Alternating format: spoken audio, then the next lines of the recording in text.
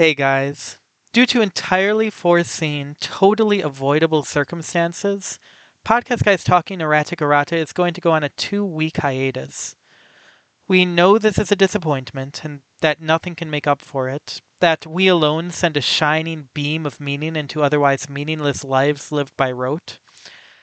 As an apology, we'll instead put out 2 episodes of an experimental thing we're doing called Podcast Guys Talking Erratic Errata, Podcast Guys Talking to Erratic Errata.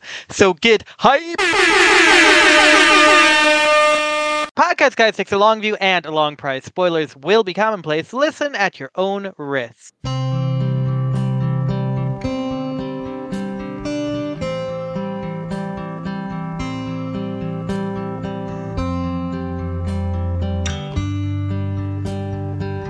Good morning, faithful reader. Welcome, fortunate seeker. This is Podcast Guys Talking Erratic Errata. Podcast Guys Talking Erratic Errata is a whirlwind reread of a practical guide to evil, where A historian and a literature scholar tackle the big questions about one of the greatest novels of the age, such as if Catherine's tactics make Pracy question her ethics, has she war-crimed her way back into being good? are gazelles actually just full of strings? And how will Catherine get out of this mess she's found herself in? The action-packed climactic finale starts now. Our doctrine is one of cost efficiency. Any officer who believes extermination of the enemy is a valid path to victory should immediately be demoted back to the rank. Marshal Ranker. So, before we even talk about the chapter, let's talk about the end of the entire series, because that's apparently the stated goal of this podcast. All right. Total extermination is not a conventionally effective method of warfare. High amounts of cost, low returns, great chance of resentment, etc., etc. It's not the greatest way to win in the 5-way melee we're seeing right now, if you could instead take out the officer corps. But by the end of the series, Marshal Ranker's much decried war goal is the only effective method for both sides. Any single soldier left over from the dead king is a killer and potentially self-multiplier left in so-called reclaimed lands. And I suppose the dead king actually doesn't have to worry too much after he sufficiently breaks the will of man, but his stated goal is the extermination of all life on Calernia. And I just think that's fun. Marshal Ranker is right all the time, except the primary time in the series. Well, it's important to note that the reason behind extermination not being a valid path is because there's a axiom, I guess. I'm not really sure where it comes from off the top of my head, but the phrase "death is not contagious" comes to mind, where you're more interested in breaking your enemy's morale than you are in killing individual soldiers in a war. But when you're dealing with the dead king, death is explicitly pretty contagious because every person that is killed becomes another soldier for him. It spreads like that. It builds on itself. And on the flip side, you can pretty easily break an army with destroying certain necromancers and the dead king himself, that kind of thing. So the axiom breaks down, and thus what follows from it breaks down as well. So, pretty good job there, Ranker. She just needs to consider the most powerful necromancer to ever live next time she tries to offer advice, I guess. The nature of the Dead King is such that he will never actually break out of containment on a total scale. Ranker might as well start planning on what to do with the Yan Te sail in. It's game over.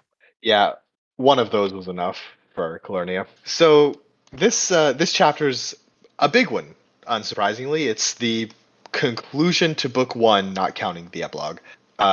It's very sudden. It's the end of the 5-way melee. It's the end of the arc of Catherine going from being, a random Callowan orphan into being the squire at the head of a legion in Prace. She doesn't formally take on that role during book 1, but she's there. It's Also, by PGTE standards, absurdly short. This is chapter 28. When you add in the prologue and epilogue, 30 chapters for this entire book. That's not very many. Um, What about the interludes, though? Did you count those? Let me add those in. That's 30 chapters for Oh, how? for book one.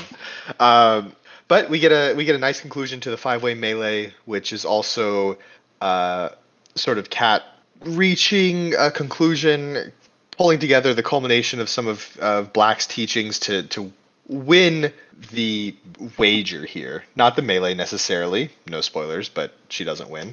But she does take the victory from Eris.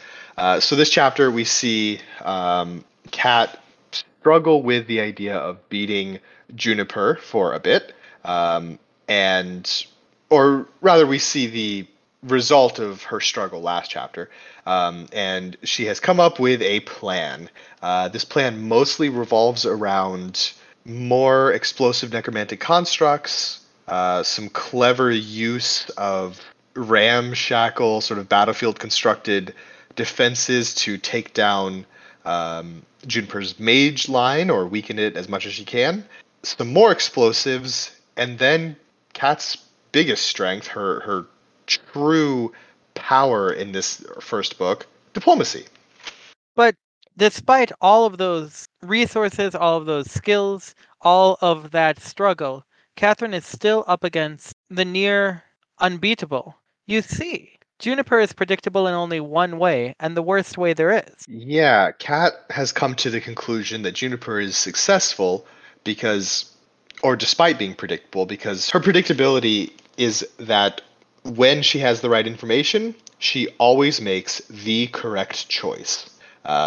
This is, I think, interesting that we're seeing Kat this early on in her career where she doesn't have the experience to know that saying there is one correct choice to make in any given military situation uh, is just not something that makes any sense really. But it also, from Kat's limited experience, where she is now, you know, it fits.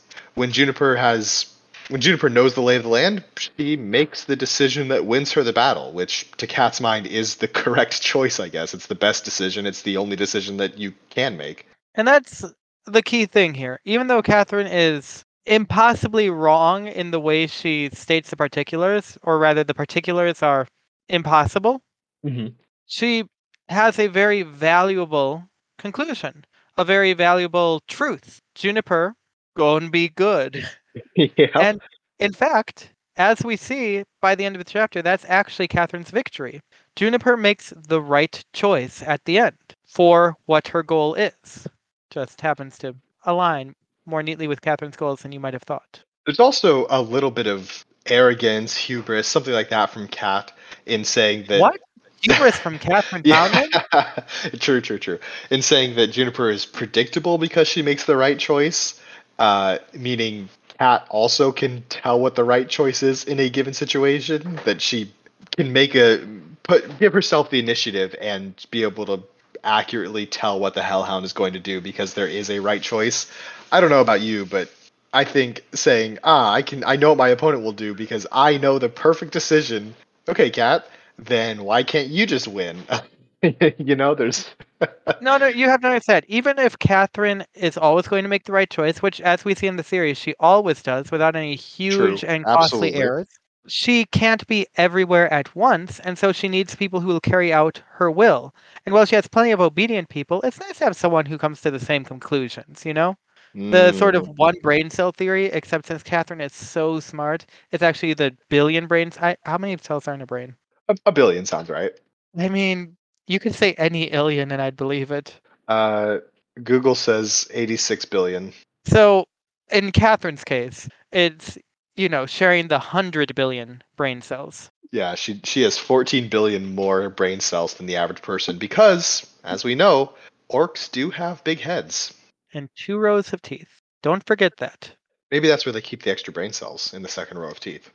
Really don't know how teeth work.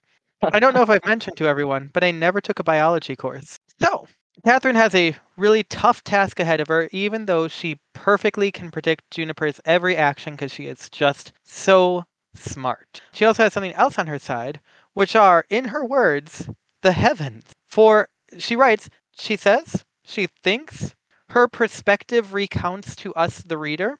As long as I had Juniper reacting instead of acting, the heavens were on my side. It's you know, it's the classic like if you the gods favor the bold and that kind of thing, but phrased in Calurnian and also phrased incorrectly because this is Cat, which she catches pretty quickly.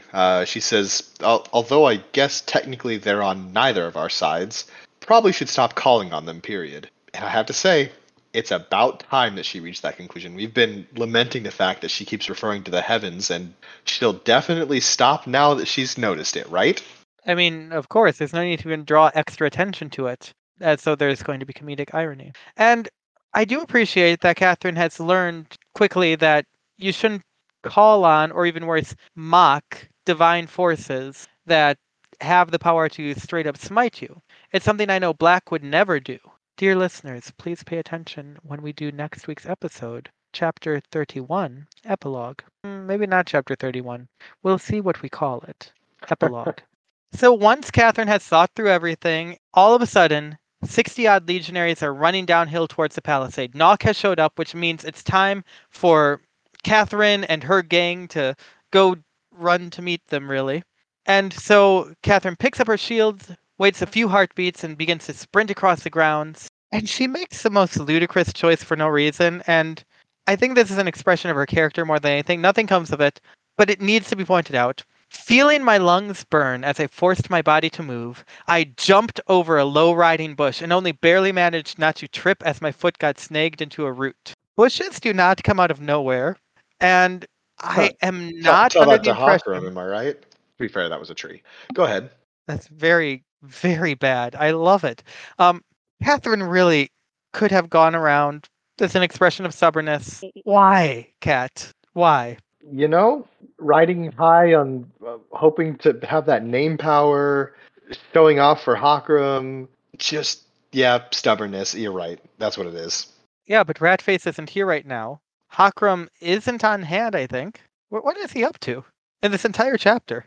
Uh, you know, is he just hiding so that if things go poorly, there's still an officer around? But that means you say showing off for Hakram, who's presumably one step behind and one step to the left or right of Catherine at all times, since Right. he's not otherwise mentioned.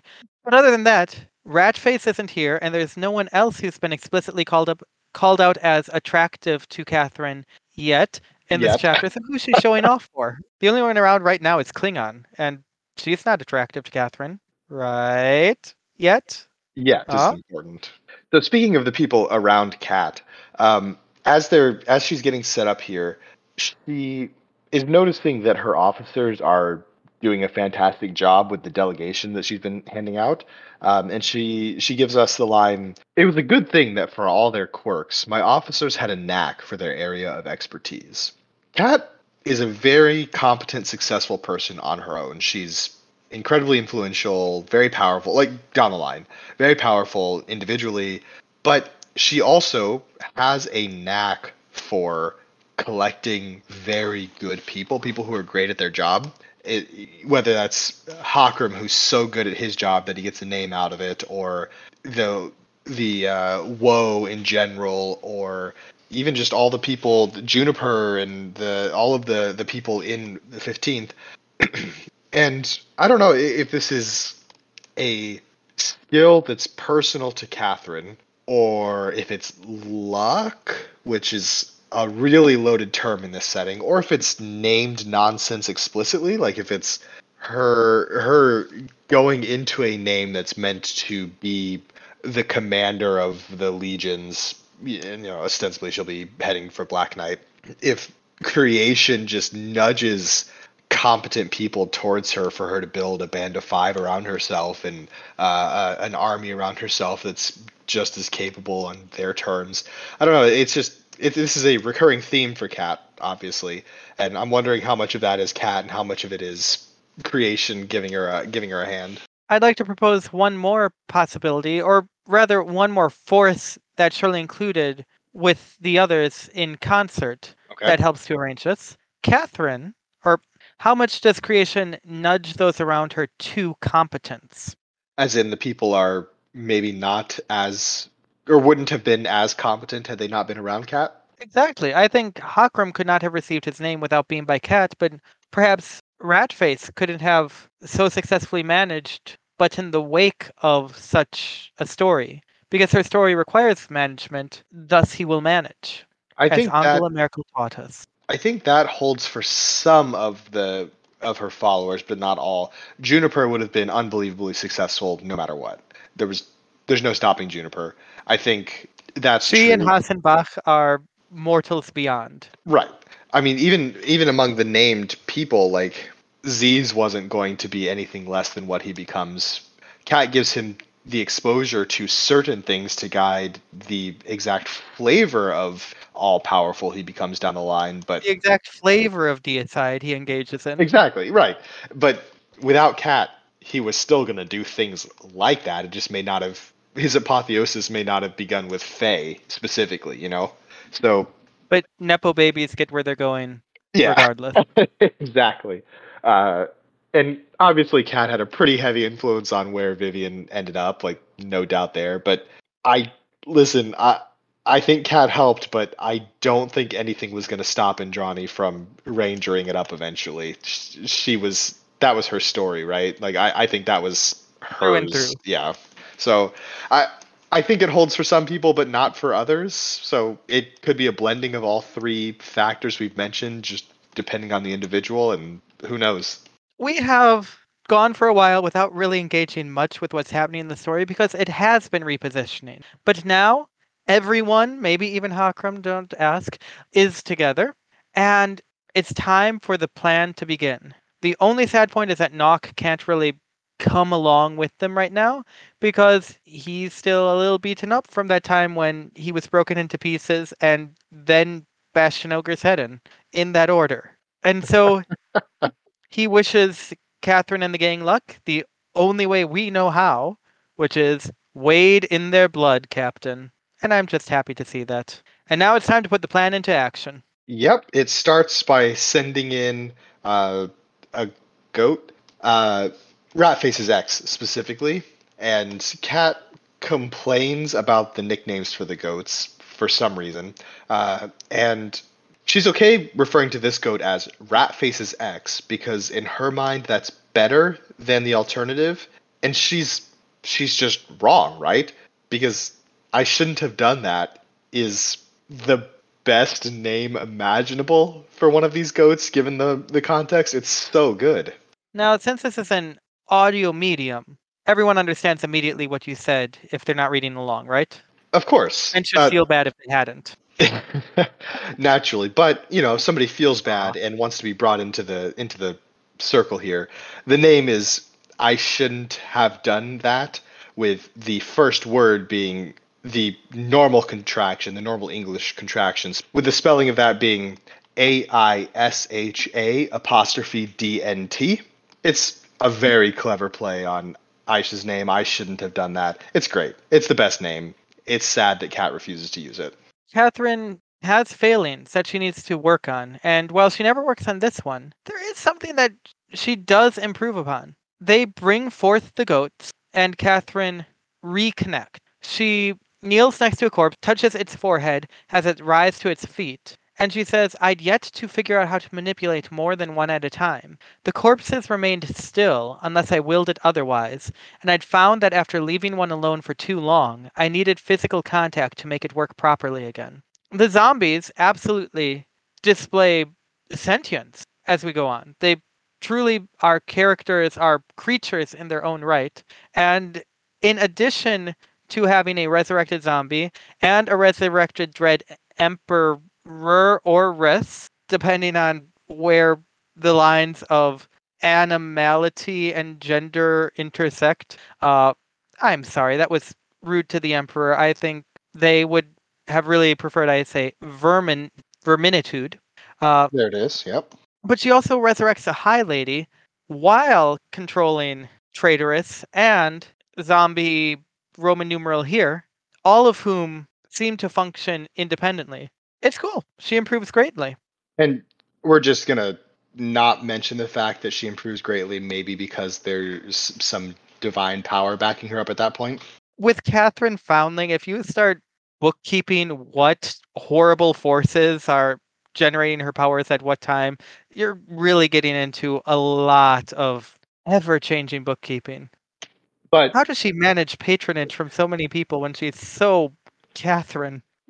honestly, but speaking of, I don't know, horrible divine power, uh, despite what Kat said, I don't know, 6 paragraphs ago, the next line here is there would be no zombie army for me, it seemed, and weeping heavens, when had I, and so on and so on.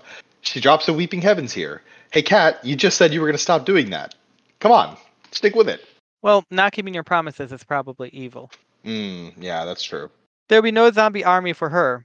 And when had she reached a point in her life where I was using the words zombie army without a hint of irony? I just want to remind you what half of the entire series is about fighting. It's Yeah. hard.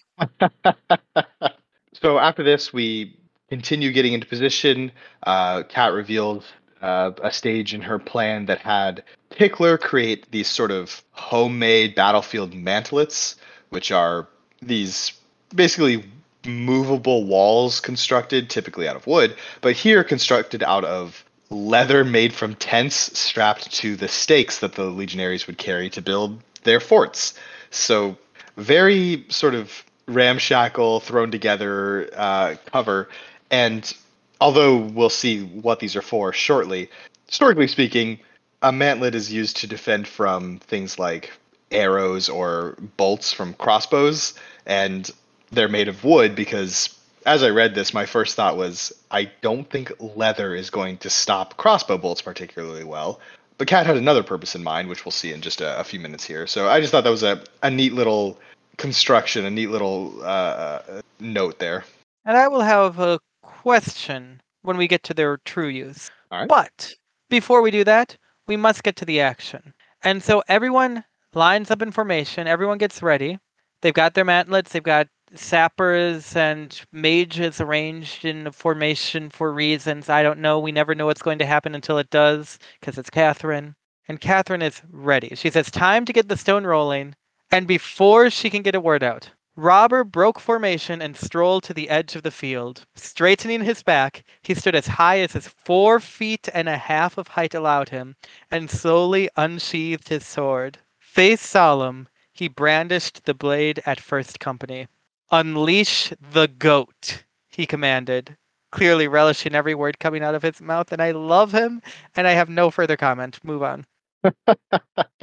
He is the best. Um, so Cat does as commanded and sends forth the goat. It pretty rapidly stumbles on one of Snatcher's buried mines and explodes partially.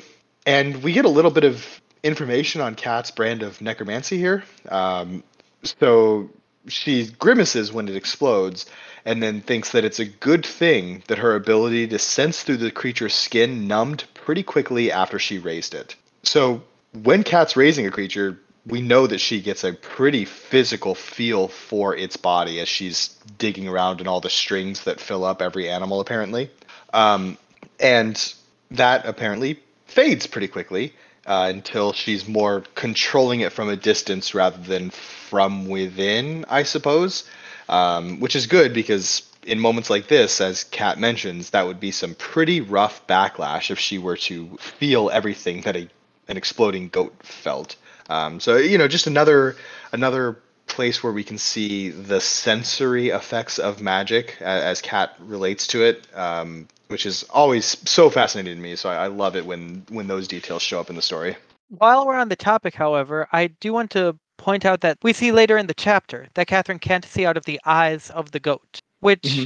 speaks to an interesting selection of senses she gets. She can feel some things. She has touch of a kind that numbs, or rather, perhaps a sense of pain that numbs, or perhaps she's mixing the two, and perhaps they are mixed through necromancy.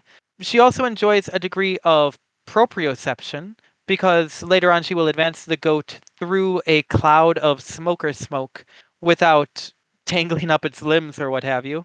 Hmm. But seeing is beyond her. I don't believe we ever see hearing. She never talks about heat, I believe. She never talks about taste or smell through the creature. And maybe this just me, because I'm going to talk about my own sense of senses. But the senses she does get a little bit of pain, a little bit of touch, a little bit of proprioception. Those are very visceral, if I may, carnal senses rather than higher order senses like sight. You can see that which offends you, but it's rarely experienced as pain. You can hear horrible things, but it's rarely experienced as suffering. You can smell bad things. Smell, maybe. Smell and taste are kind of in you. But proprioception, touch, pain, those are fundamentally fleshy to me. And I think that's cool about the necromancy. It's fleshy. Yeah, Just call me Ianthe Tridentarius. very good. Yeah, it's very much a she is using the body of another creature like a puppet. Her hands all up in, and so what's going on with the body is what she's got. It makes sense. But yeah, I mean that's a good point and a good way of putting it. But the goat explodes because it stepped on one of Snatcher's mines, which we learn are a munition grade that wouldn't actually risk killing anyone, just, knocking them unconscious or shattering their bones. Hey, I'm not a doctor, but if something explodes with the force that can shatter bones and also knock people unconscious, which it's pretty easy to do, I think, I have a feeling that would be pretty easily lethal. The skull is a bone. The rib cage, that's bones. There's some bones that if they shatter, it can be pretty bad, especially shatter, not just break. I don't know. This feels like another case of Cat just assuming everybody's as tough as she is, maybe. Have you actually ever studied boniology? I guess not. Good point. I love the wildly swinging pendulum of death and kitty gloves in this game that do not mesh. Right. And I It really hope we don't see it fixed in Yonder because I enjoy this. I it's honestly do. Oh yeah, it feels extremely pricey to be like, this is our college and we don't want people to die. And also here's high explosives and you throw fireballs at each other. We don't want our troops to die, but we do want them to kill. So Right, compromise. exactly, exactly. So Catherine's to go forward. The Juniper's mages toss some fireballs to destroy it, and oh, surprise! This goat is a decoy to lure out the mages, and uh, Cat has Cora's mages throw fireballs back at the enemy mages and take some of them out. It's a great plan. Well done. And now, of course, Juniper's mages, who are supremely well trained, return fire, literally. And we find out what the battlefield mantlets were made for. They are for fireballs. They're, thick leather bound by the wooden frames to have the mages hide behind so that the fireballs don't knock them out while they're standing out mostly in the open to fight Juniper's mages. So there you go. They're not meant to stop crossbow bolts. And leather does pretty okay with both heat and pressure, the two elements of guide versus legion fireballs. Mhm. Compared to most materials, leather is hardly unburnable or unbreakable, but Well, it's a it's strong probably thing. also prepared leather, considering it's not just random. It's tent leather. You don't want that to be a Question about that. okay. Prepared, yes, but I am not particularly tan, which I believe is how you say knowledgeable about leather. Right. But early on, Catherine actually asks Nock whether Pickler managed to make all the screens, and the orc says they're ready. Shame we don't have vinegar to soak them in, but we'll make do. Now, I do love vinegar with all my heart, but how would this contribute to the leather other than wet beats fire a little bit, as Pokemon taught us all? I'm honestly not sure about that. I did wonder about why it was vinegar specifically. Then, scholars of tanning and flame, please write in. We will credit you publicly. We want to know. Well, I want to know. Do you want to know? I'm curious. I wonder if it's something about vinegar not I don't know, soaking in or damaging the leather like water would. But you wouldn't think water would, since this is made from tents. Maybe there's some kind of wax or something on here that means the water wouldn't stay on it. Well, I don't know. I'm very curious. I don't know if there's like a specific thing here, or if Nock just where Nock grew up, they don't have water and they just have tons of vinegar maybe, and that so he just defaults to that. Orc food must be so good. So they deal with the fireballs very cleanly. However, apparently Juniper has a lightning bolt up her sleeve. And Catherine tells us, I hadn't anticipated Juniper would have any mages capable of calling down lightning.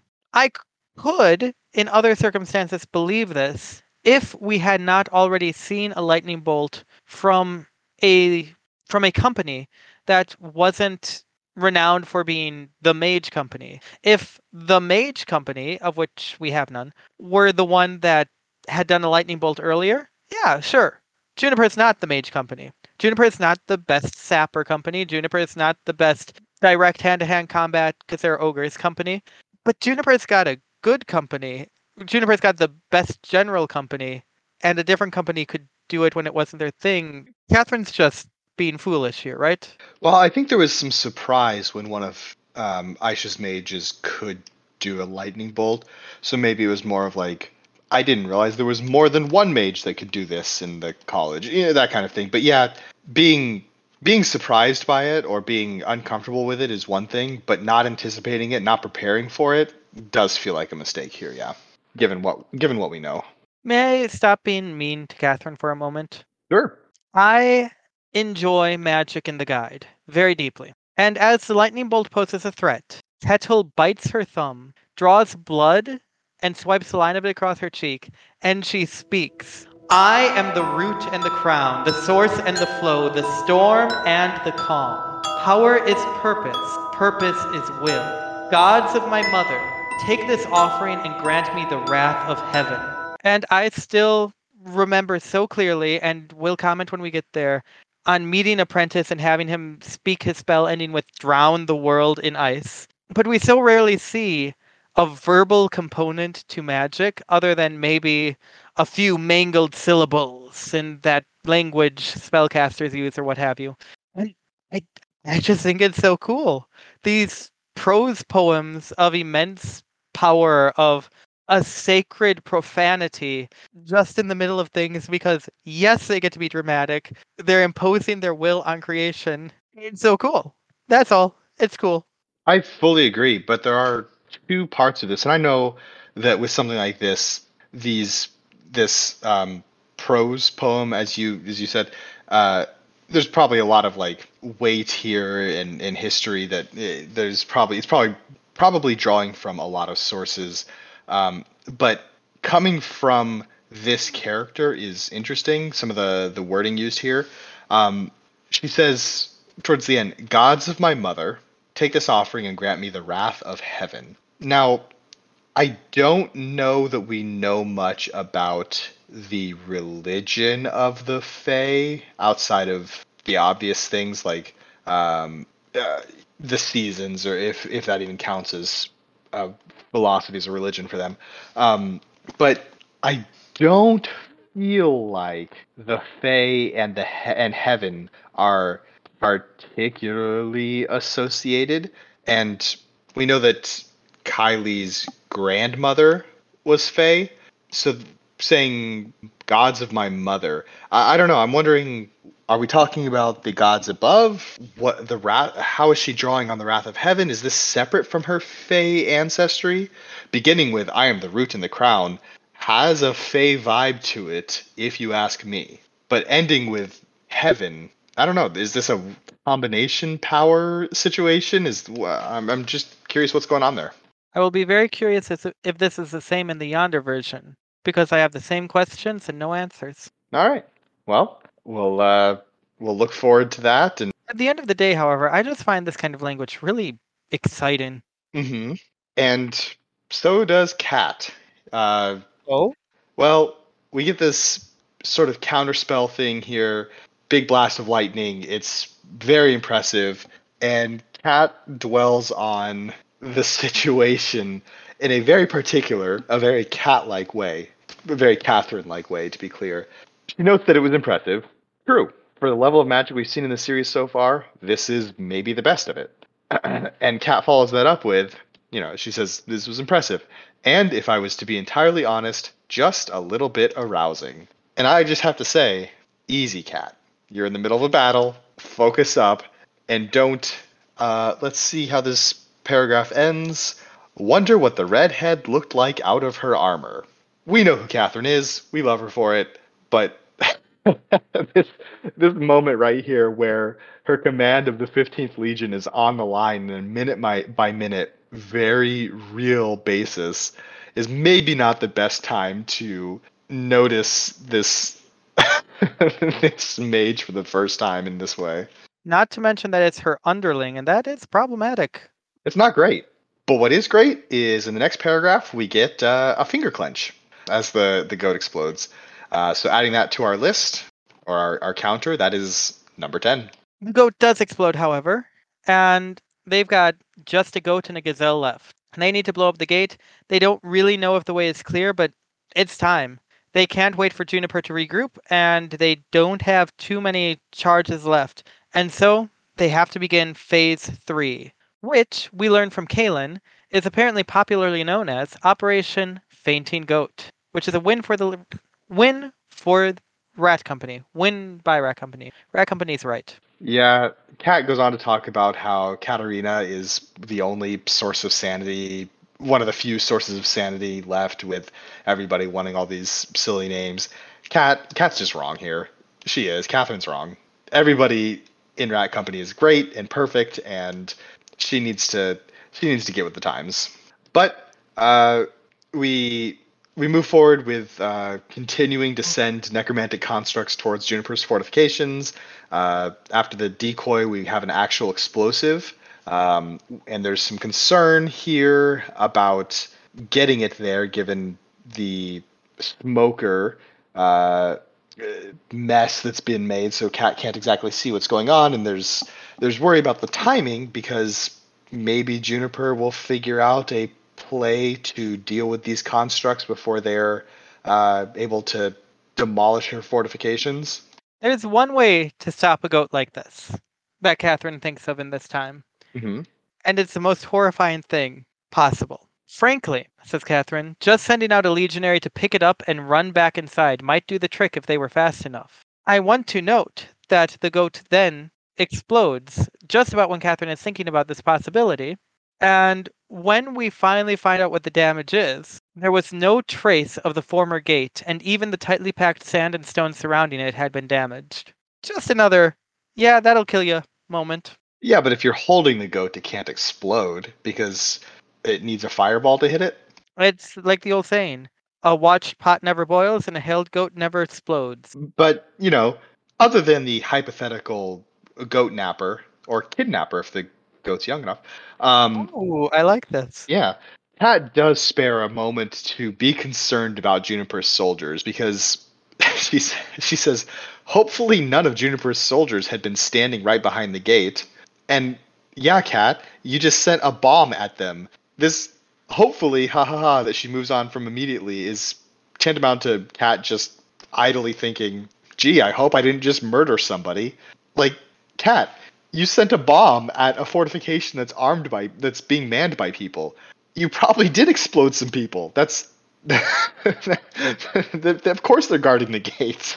To be fair to Catherine, however, she doesn't have much time to contemplate this because lightning shoots out towards her and her lieutenant, which makes sense because they just gave away their position by igniting a goat. Catherine writes to us, I reacted on instinct, trying to get Caleb with a K down, but she pushed away my hand and thrust out her arm. I felt goosebumps on my arm as she spat out a word in that strange tongue mages use. Sorcery meeting sorcery once again. Whatever it was she'd done, it stopped the better part of the lightning. A shudder ran through me, but that was the only effect I could feel.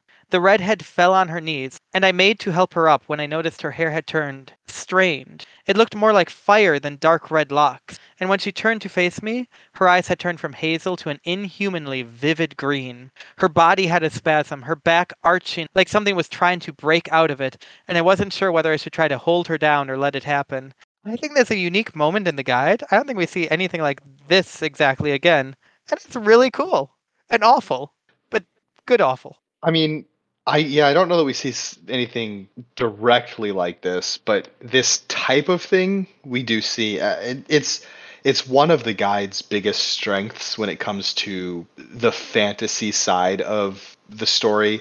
Not comparing this with like the narrative or anything like that, but in the setting building, EE is fantastic at this kind of. There's something wrong going on here, something eldritch going on here, and giving you enough detail to make it vivid without filling in all of the gaps so that you can sort of you can internally fill them in yourself and really get a very cool picture about what's going on in these when dealing with weird magic things. And there's a lot of weird magic in the guide, and it's great. It's a phenomenal part of this story, and it's something that yeah, we really need to take the time to appreciate as these come up because they're outstanding and just so enjoyable every single time. In the end, the mage is okay, Lil exhausted. Catherine goes on to her next business, and then we see, of course, something that is outstanding and really great. Robber's here. Robber is here, and we get the birth of a legend. There's a threat leveled against him to turn him into Cat's official footrest. And this is a bit, a threat, a part of their love language that grows and doesn't go away for the entirety of the story. Even if I recall correctly, it's the footrest name is applied posthumously. This is big. This moment is fantastic. And Robber's respect for Kat and commitment to the bit is without end. Robber informs her that the operation had been dubbed Stealth Goat by popular acclaim, which shows the strength of acclamation, a system that cannot produce something bad. She tells him that he will find her a stool, or she'll be dragging him around, along for the ride as her official footrest. And then, to my surprise, he reappeared later with a fold up stool apparently looted from Aisha's camp. Gods above and below, Gobbler itself, bless him. And then Catherine goes and stands within range of the enemy for a fair while. She writes, Juniper must have believed I was baiting her mages because there was no repeat of the lightning incident. I didn't think it would have been enough to take me out anyway. I punched a sharper 2 days ago and all my fingers had gotten out of the experience was a set of bruises. This kind of overconfidence gets names killed, Catherine. Don't do that. I'm sure she It could take a works, but blast of magic lightning, but yeah, not yeah, the she best could take a call. blast of magic lightning. Juniper will throw a boulder on her face and Yeah, let the gods sort her out. Though actually, we do find Juniper's a bit of a softie in a moment. This is actually a call for parley, for discussion. And when the signal's given, Catherine walks out, sits on her footstool, literal, not goblin, and Juniper does the same. She walks out, also without a shield or helmet, though also with her sword, which I think is just a mark of genius. Unlike Catherine, Juniper doing anything is the right choice, so good right. for her. She made the right She's, choice. Yep. which is what Catherine knew she was going to do. Exactly. Cat's playing 5D chess here at this point. 5D what? Shatranj, sorry. 5 demon shatranj. Yeah, Uh, D stands for. but they sit down to chat, and I really cannot stand Catherine Foundling as a person. Parenthesis, affectionately, parenthesis, Right. because only now, after the entire War College arc, which is very short, but it's been 2 months of my life in a podcast, we find out what Catherine has been either driving at or ready to bring out this entire time. Though we find it out through Juniper's words because Juniper knows what Kat's doing because she knows all things. And she says, I looked up the old rules too, Callow. Two-way draw means we keep half the points we bid. Probably shouldn't have bid twice what Rat Company has in the negatives if you wanted to keep it quiet. Oh, okay, so there's a way out, and you're only going to tell us now. I am performatively annoyed at this. It's spectacular. I mean, we referred to the five-way melee from Cat's perspective as being like a heist movie several times by now, and this is just one more step in that. It's we as they are negotiating here. There's the you wanted to draw. Cat says, I figured it would be a good thing to have as a backup, and if things went south. And Juniper says you'd lose the bet, And I don't know about you, but it's been very easy for me throughout the five-way melee to forget that the specific details of the bet are known to Kat and her officers, of course, because she told them, but also to Juniper. Juniper was there. She witnessed the wager being made.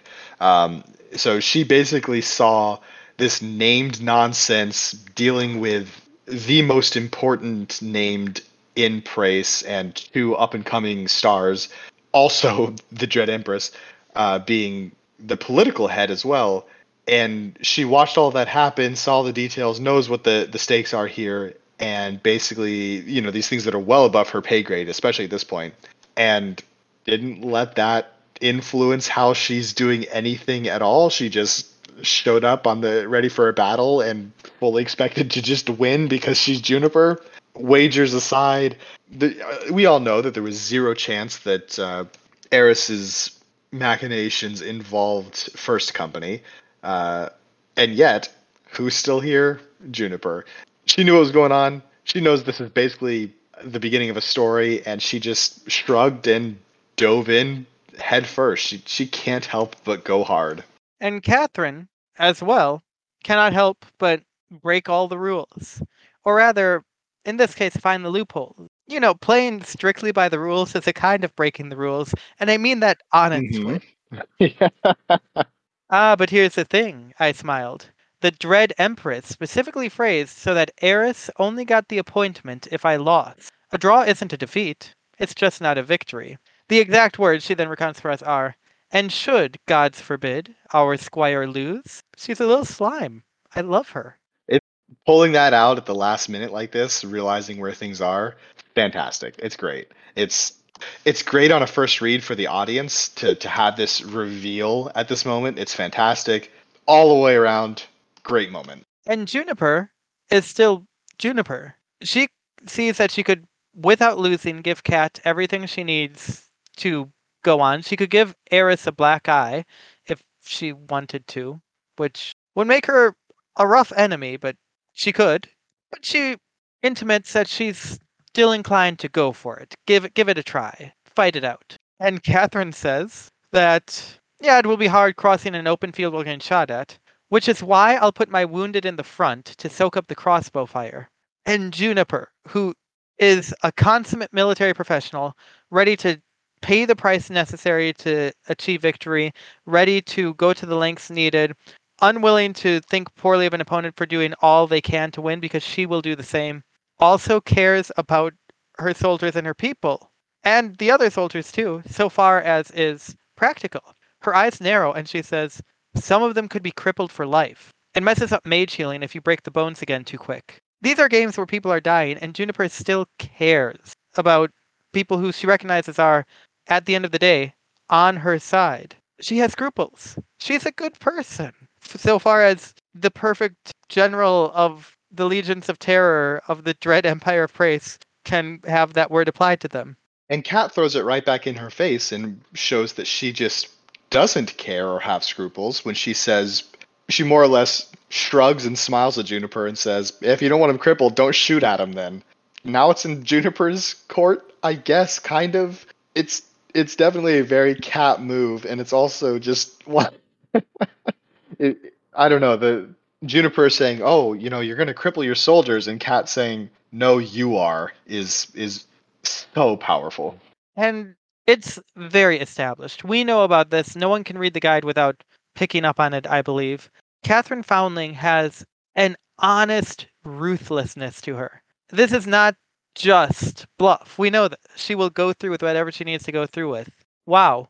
Just wow, Catherine. Wow is right.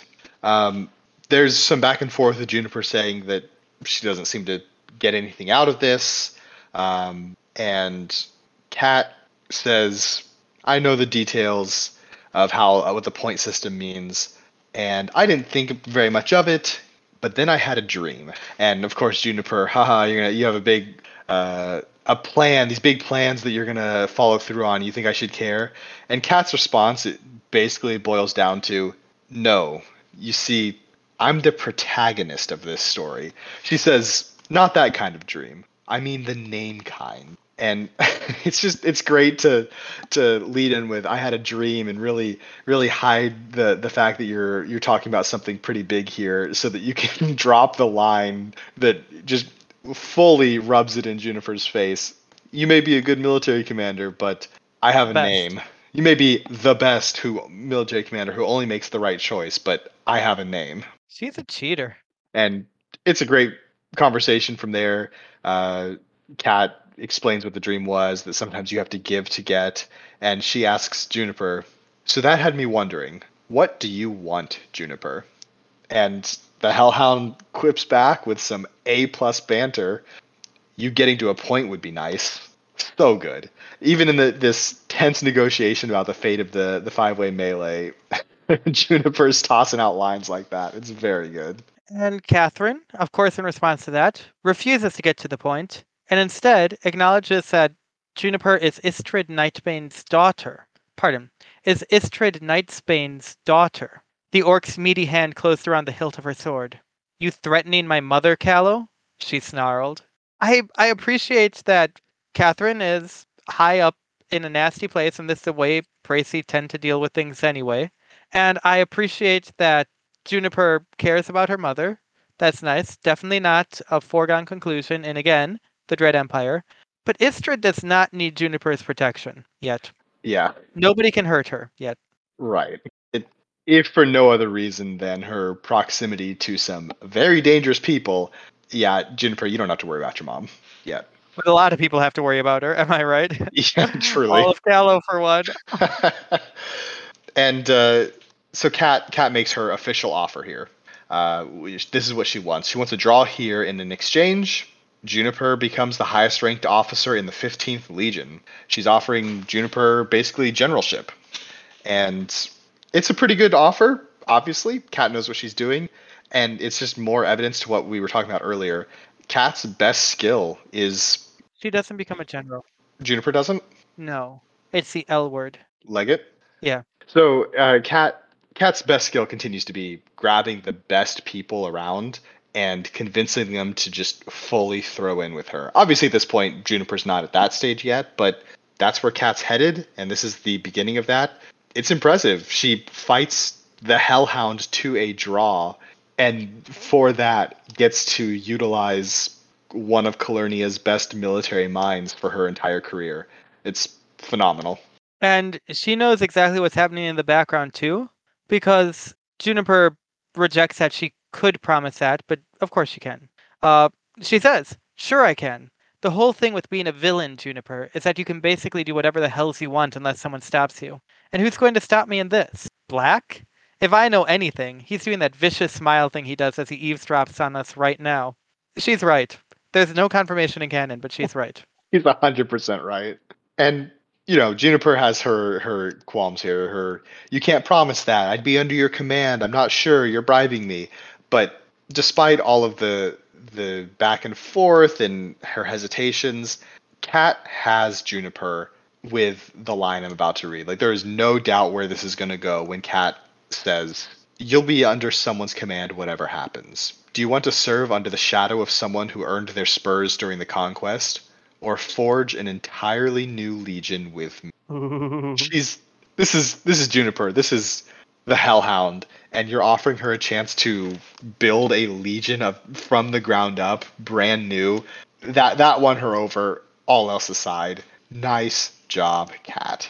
And then Catherine immediately proceeds to insult both Juniper and herself. Juniper accuses her of bribing her. Kat says she's doing it shamelessly. But then she says, "All a draw means is that I'm admitting that right here and right now, we're equals," I said. And that's unfair. Juniper is so much better than Catherine in some ways, and Catherine is more powerful. That counts for something. Hmm. So that's all. I mean, yeah, it's definitely a one of those lines. The discussion's over, the debate's over, the negotiating is over, and Kat just kind of throws that out as a see, it's a compromise. It's that kind of line for sure. And then when surely the whole college was listening, because the moment they shake hands, or sorry, not the whole college, the whole college administration is listening, because the Mhm. moment they shake hands, it ends. But Then she whispers to herself, and also, I believe, intentionally to Black, and also, I believe, incidentally, to the entire administration of the college. Hmm. Despite the rules, you said. See, I do listen sometimes. And there is no more I'm in here because my daddy said I was going to be important move than to have private conversations in front of people who don't matter to you. Good for you, Catherine. It's a very player character in a tabletop role playing game moment for sure. Catherine is a player character. I mean, That's yeah, the whole point of the guide. this is actually just a retelling of one of EE's TTRPG games. Surprise. I'd like to play in that game. So that brings the contest at the college to a close. It does. And with the end of the contest comes the end of this episode because that is all the time we have for today. Join us next week on Podcast Guys Talking Erratic Retta as we discuss The end of book one and the future of this podcast. Wade in Their Blood.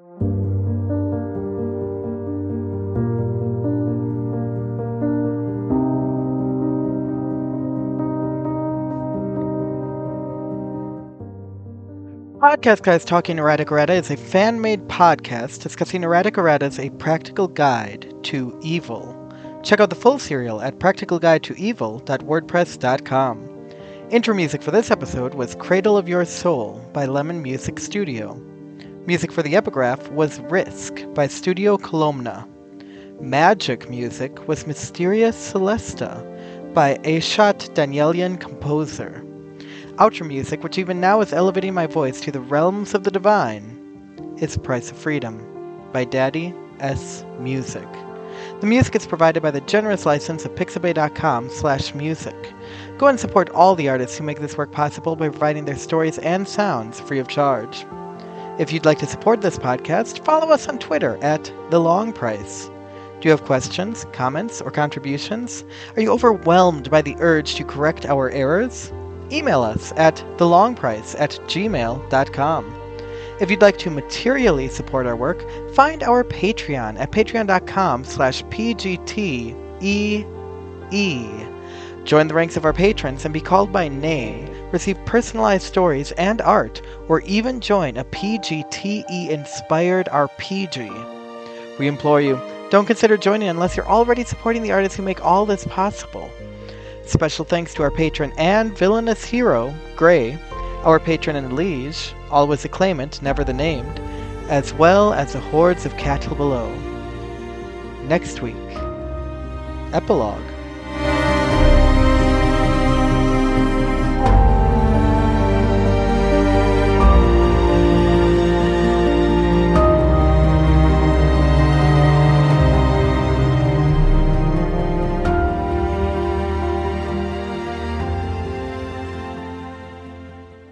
Now, I have a question.